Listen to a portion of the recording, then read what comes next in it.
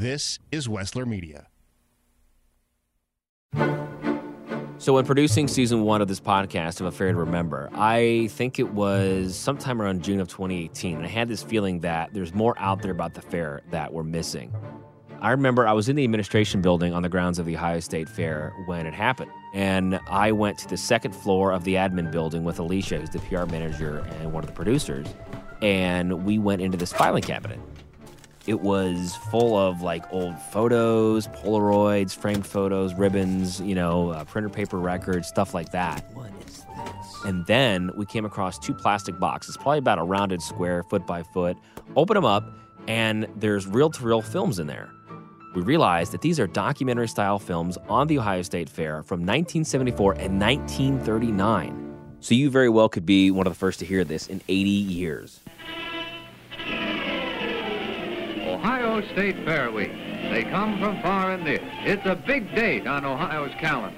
The crowds pour into this extensive and diversified display of agriculture in honor of the Ohio farm. And as I'm watching this old school film on the fair, I'm thinking, man, if we're just now discovering this, what other stories are out there about the fair? You got people like Roy Pollard. He's been a shuttle conductor for over 25 years.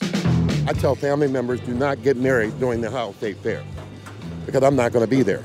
I've got to be here. I'm dedicated. If a loved one passed, you would not be at their funeral because of the fair? I would not be at the funeral. I will send my condolence. I will send arrangement of flowers. But I will not be. I have to be. This is somewhere I have to be. And what about the hypnotist on Main Street stage? Those guys got to be into like some weird voodoo, right? I remember going up on the stage, obviously, before the hypnotizing, and then all I remember is taking someone's shoe and smelling it. Remember that at all? No, why am I smelling my shoe? Then you're going to switch and smell somebody else's No, shoe. no. Do you remember this? No, not at all. Yeah, then he switched. No, that's gross.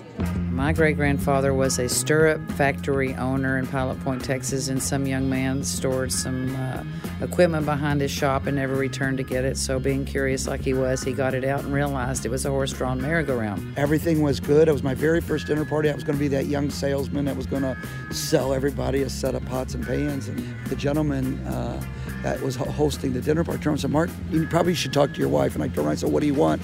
And she said, "My water broke." Groovy guy is the best, and I'm going to give him $10,000.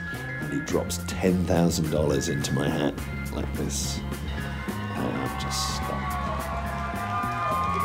In the meantime, have fun at the fair. We'll see you all later. Enjoy! The Ohio State Fair has been around for 169 years, and when you got something that's around that long, there's some great stories to be told, and I can't wait to share them.